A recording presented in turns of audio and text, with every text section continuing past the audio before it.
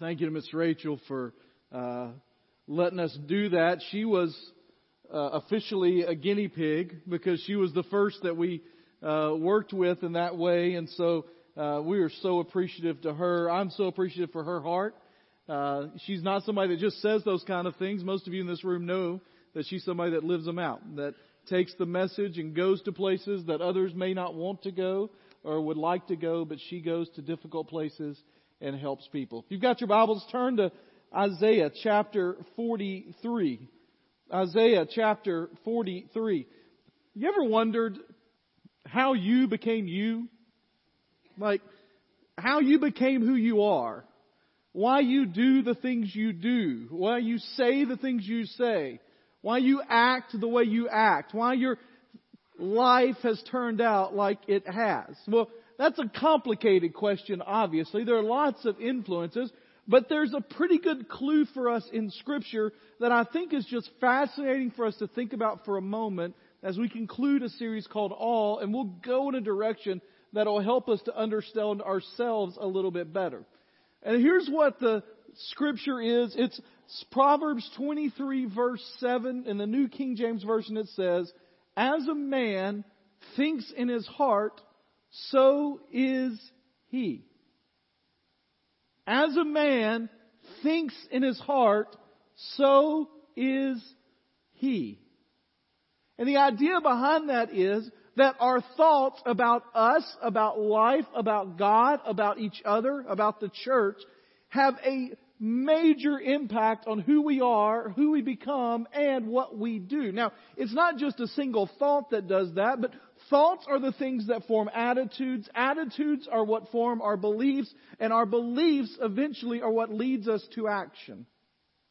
That's why in the New Testament, in Romans, we're told to be transformed by the renewing of our minds. Our thoughts are vitally important to us. And there's nowhere that that's particularly true more than when it comes to how you view yourself and what you think your identity is. I was at a conference a couple of weeks ago, and one of the speakers said this, and it caught me off guard for a second, but then it's true. He said, "Nobody talks to you more than you." Now, we don't do it moving our mouths because then people would think we had something wrong. But that each day you have an internal conversation with yourself about who you are, about what you believe, about yourself, about what you value, about how you act. In the world, there are three general ways that people get their self-identity or try to make their self-identity worthwhile. And the first is what I would call the pump it up approach. Right? Anybody remember these guys from TV a few years ago? Right? Hans and Franz are here to pump you up, right? And what we do with the pump you up approach or pump it up approach is we stand in front of the mirror each morning and either out loud or subconsciously we kind of look at each other and ourselves in the mirror and think, "Man, you're good enough. You're smart enough. You're doing all right. You're good. You look at the people around you. You're better than that. You're strong enough. You're good enough. You're able enough. You're going to be good out there today." It's like we give ourselves a halftime chat at the beginning of the game. The problem with that is we know deep down that that's not usually true. You can only deceive yourself for so long. Some people don't do the pump it up like I'm good enough self-esteem kind of thing. Some people do what I call the build it up approach. Okay? The Lego approach. And so you think not necessarily am I going to stand in front of the mirror and say, "Hey, this is good, I'm good," but you're going to go out and build a career, or you're going to build a business, or you're going to build a life, or you're going to leave a legacy. You're going to make a difference. You're going to build a ministry. And your life becomes about your achievement and what you're going to leave behind for your family, for your friends, for the world. Eventually you realize that even the best laid plans of man are feeble and weak. And within a generation or two are easily forgotten. You want a humbling experience sometime? Go to your children and ask them who your family was 3 generations back.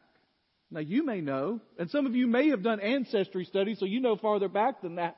But go to your kids and say, who was my great-grandmother? You realize real quickly that our legacies, even among those that are most important to us, are only a generation or 2. Or the third thing is, pump it up, build it up. Or the last thing is, if you don't do those things, you just pour yourself into that family. I'll leave my legacy through the people behind me. And maybe you're not chasing a career, or maybe you're not worried about your self-esteem, but you're going to put yourself into your kids and into your grandkids. You're going to invest everything you have in them. And yet all 3 ways neglect the one thing that actually gives us our identity. Over the last 3 weeks, and then concluding today, we've been in a series called All. We started the whole thing with this understanding that we are built internally, that God has formed us internally with a desire for and a searching of awe-inspiring things that all should lead us to Him. And yet most of the times in our lives, if we're honest with ourselves, we seek awe in other directions besides God. We've talked about the big questions that people ask about God. Is He in control? Is He able to be in control? Is God loving? Is He good? Does God care about me? And over the last 3 weeks, we've answered some of those questions each week with the ideas that, first of all, God is awesome. Remember we talked about that word is used way too much in our society, but it is the thing that makes us stand in complete and utter silence in recognition of how unbelievably great and mighty God is. And then we talked about the fact that God is sovereign, that He's in complete control. And that no matter what happens in November, or what happens on your way to work, or what happens in your family, or what kind of diagnosis you get, that God is in control. Now, last week we talked about the fact that God is amazing, that the works that He does are absolutely unbelievable, and that He is continually working in our lives. But today, here's what we're going to talk about. Is that we're going to find our identity in and rest in the reality of God is love. He's not just good. He's not just caring about you. Scripture says that God is love. Now, each week, I've told you, we've had 1 point each week. Amen? Y'all get all excited about that, and then I've got 14 sub-points. And then you go, wait, I thought we had 1 point, right? It's a 1-point sermon. Well, here's our 1-point sermon today. God is love. Say that with me. God is love. And we're going to see that directly from Isaiah chapter 43. You got your Bibles open there, or your smartphones app up to that. Isaiah 43, starting in verse 1. Here's the first thing we're going to see in this passage. We're going to see 5 things in this passage about God is love. 5 subpoints to my 1 point. And the first is this: God cares personally about you. God personally cares about you. Isaiah chapter 43, starting in verse 1, says, "Now this is what the Lord says, the one who created you, Jacob, and the one who formed you, Israel. Do not fear, for I have redeemed you. I have called you by your name. You are mine. I will be with you." Just an amazing thought, an amazing idea here that God is telling us that He is personally involved in our story and personally cares about you. The question we ask, does God really care? The truth is, He cares deeply about each and every individual that has ever been on the face of the earth. And in case we don't understand that, or the case we question that, look at some of the language it uses here. First of all, it says the one who created you. The picture there literally is of Adam in the garden being created by God. Personally, God reaching down, taking the dust of the earth, forming it together into the body of Adam, and creating a human being out of the dust of the ground. And then the word formed is used there, and it's the same word used in Jeremiah of a potter who sits at the wheel and fashions a piece of pottery with tenderness and care and concern. Last year, Madison Creek Elementary, where my three of my kids are actually in there. Luke's a fourth grader, Maddie's in first grade, and then Ava's in their pre-K program. And Susan teaches. She's a reading interventionist there. Madison Creek last year, their art program was given. They had donated and were able to buy a kiln. Now, you know what a kiln is, right? It's a oven made for firing pottery. And to commemorate the kiln was there, they invited us all, family night at Madison Creek, to do pottery.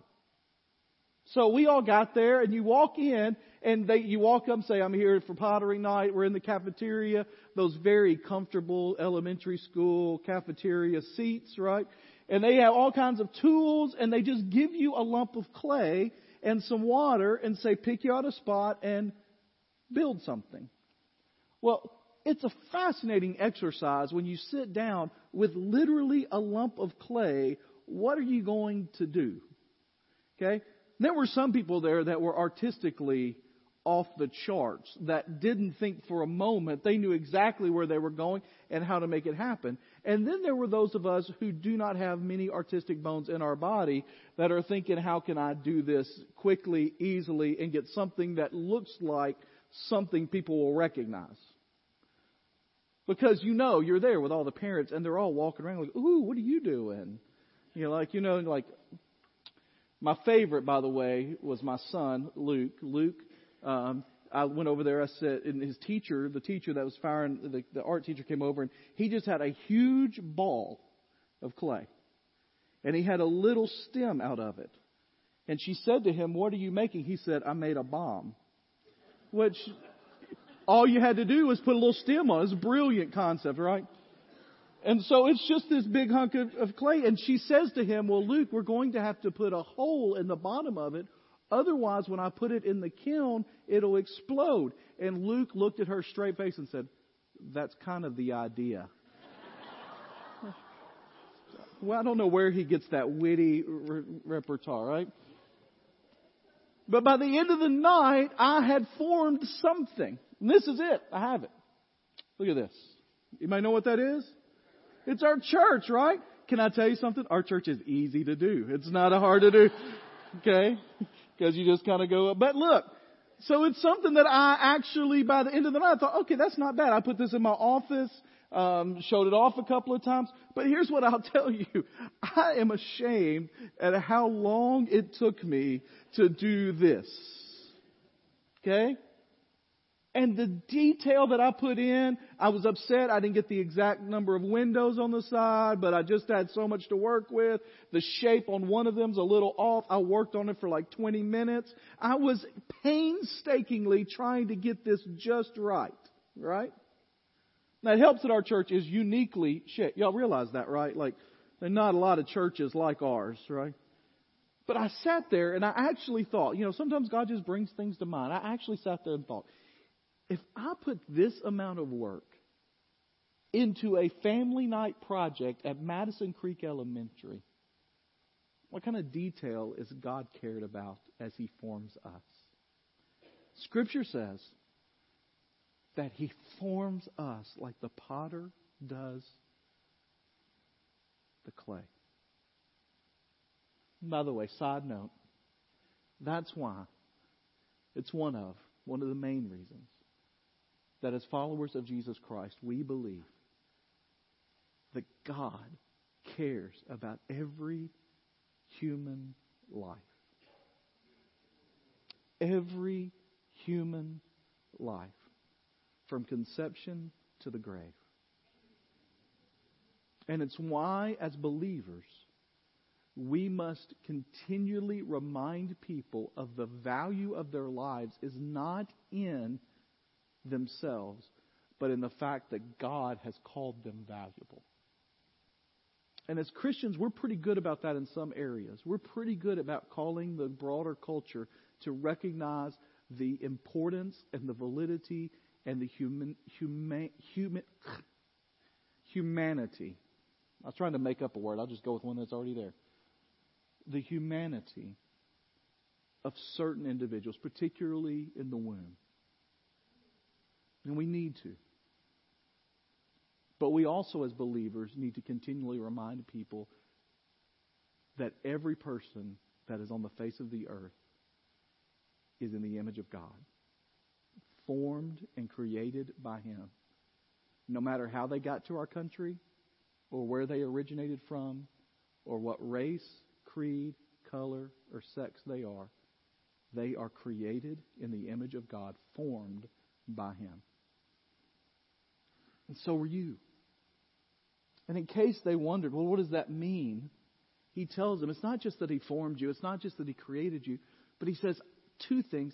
I have redeemed you. Literally it means I have bought you back. Now, understand, Isaiah here is speaking to the broader nation of Israel, and he is saying, I have purchased you as my own. I have redeemed you. I have taken you. In their culture, it was if someone got into trouble, or someone had a problem, or someone got in legal status, or someone got in debt, someone from the family could come and redeem them, could buy them back, could take them home, and set them free from that.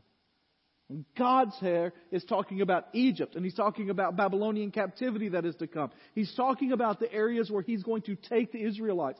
But we know in the New Testament, when we get to the New Testament, that understanding of a collective national redemption is brought down to the level of individual redemption. And God says to you, and God says to me, I have bought you back. You have been bought with a price. And then He says, I have called you by your name. You are mine. You're mine. A relationship that God describes here is of a father looking and adopting a child into his family and saying, you are mine. He's chosen you. He's redeemed you. And because of that, in your identity, you are a chosen, redeemed, created, formed child of the Most High. And you can live in confidence that He's going to take care of you.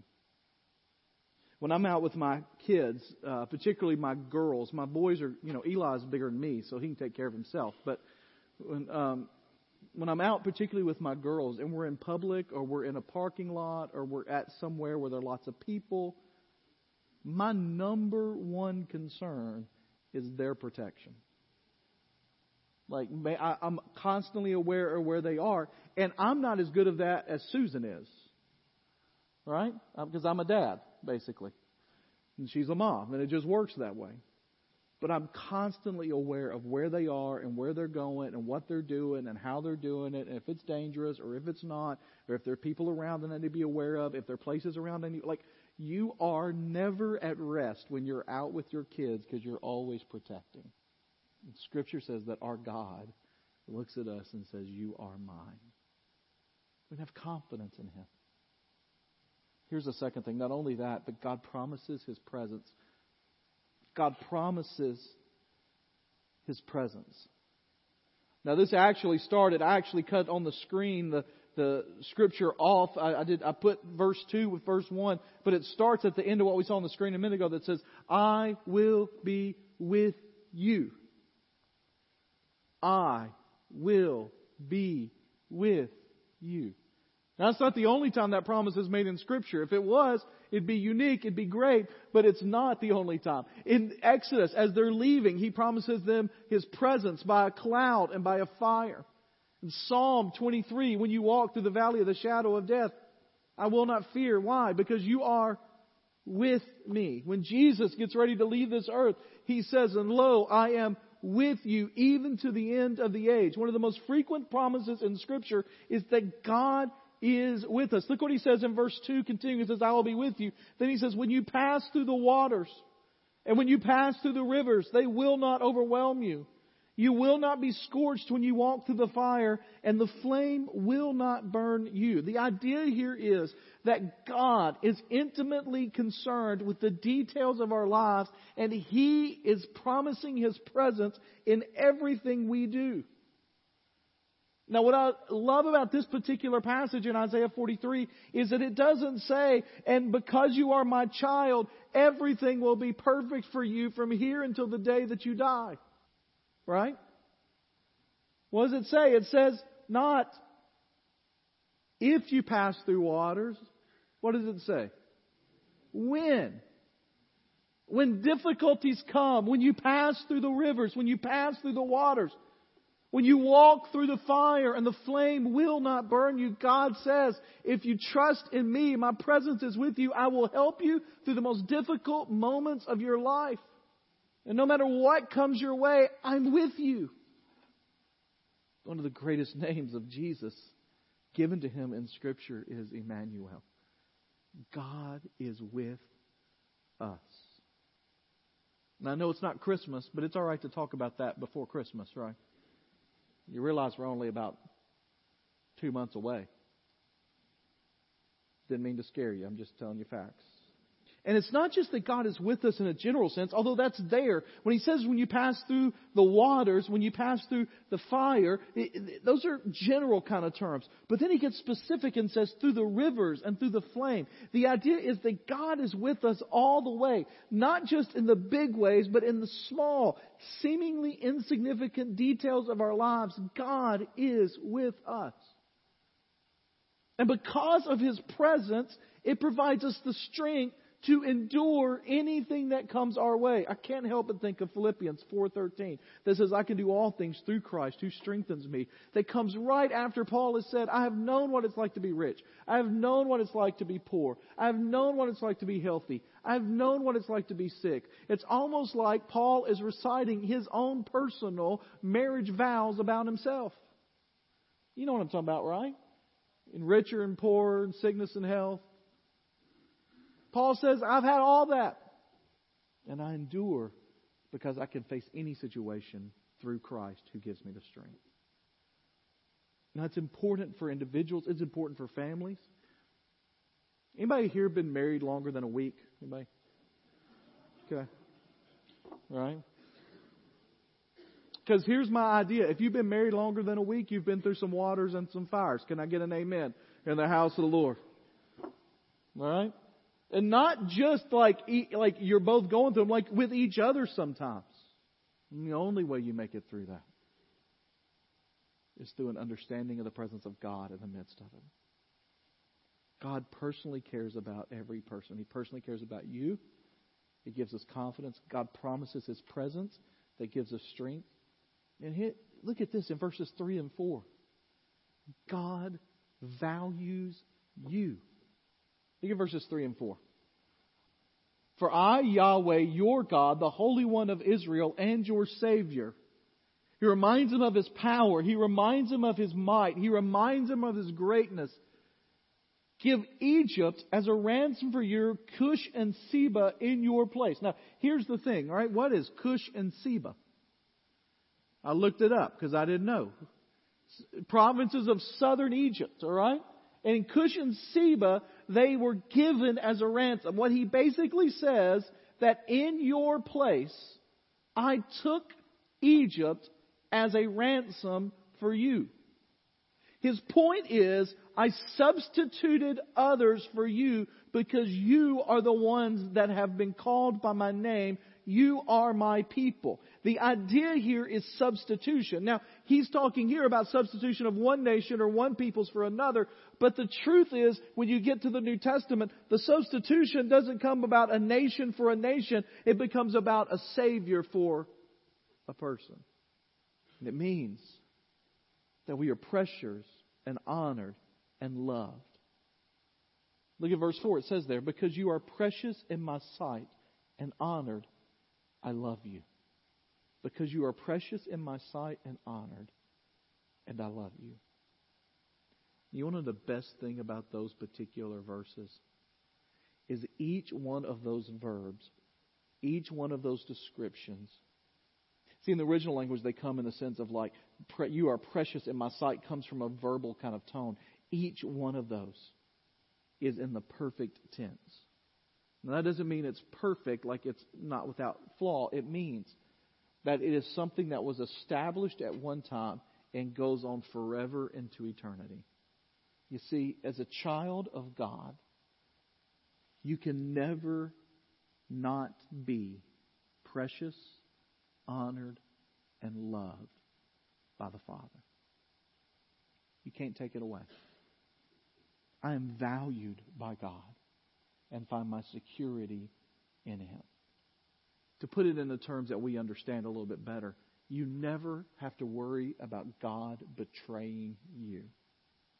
There is complete security in Him. You know why we have such a hard time believing that? It's not because other people have betrayed us, although that is usually true. It's because we realize how fickle we can be ourselves. And we cannot imagine someone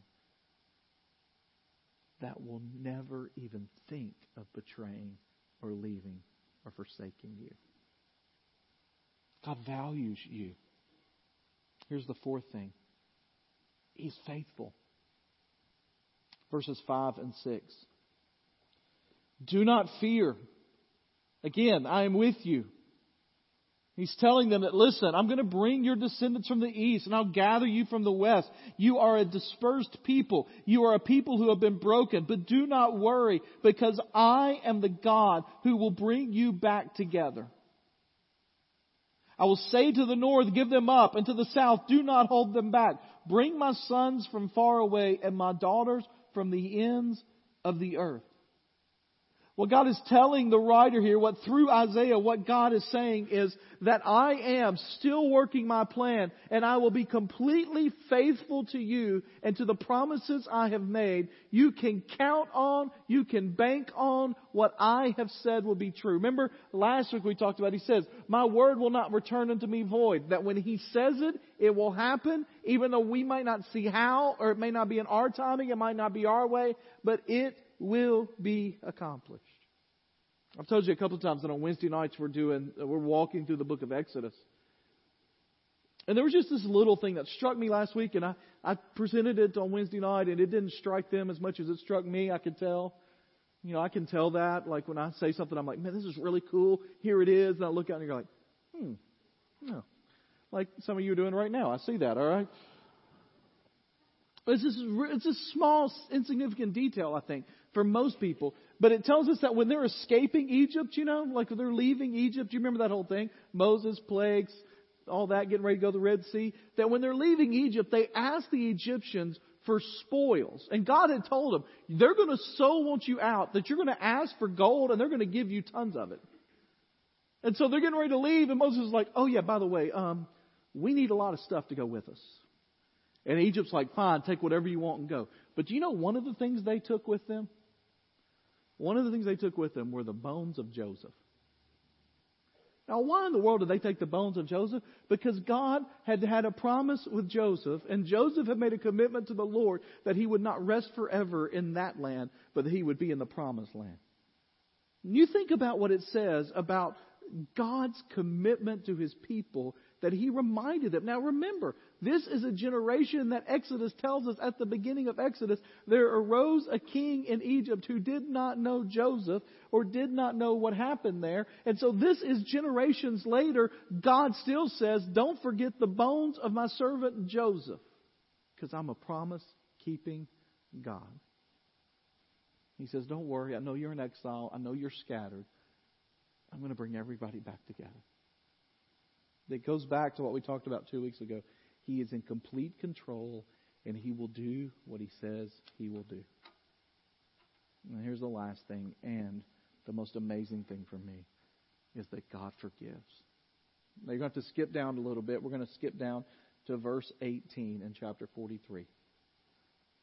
But verse 18 says, do not remember the past offense. Pay no attention to the things of old.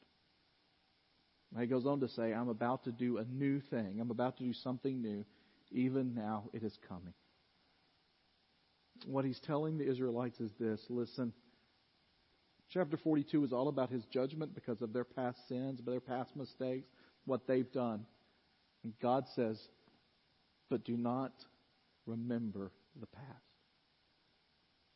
But focus on what I'm doing in your life now and forward.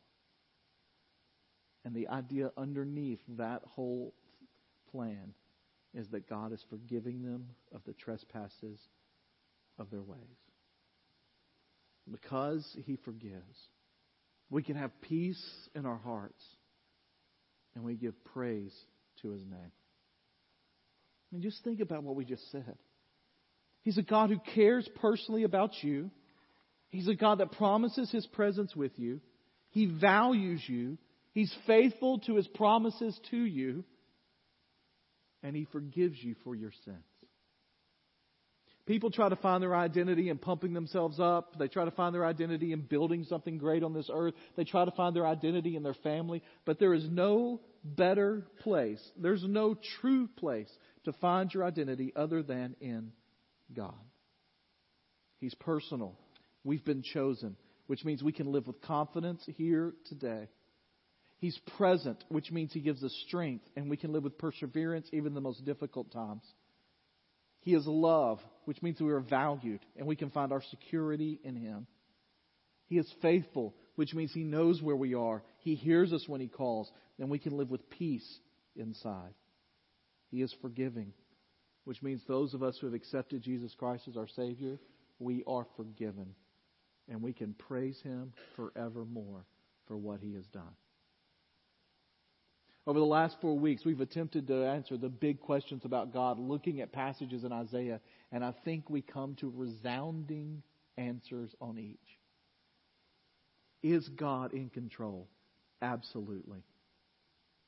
Is He able? Without a doubt. Is He good? Forever and ever. Does He care about me? Every day. Every second, every moment. Have you found your identity in that God?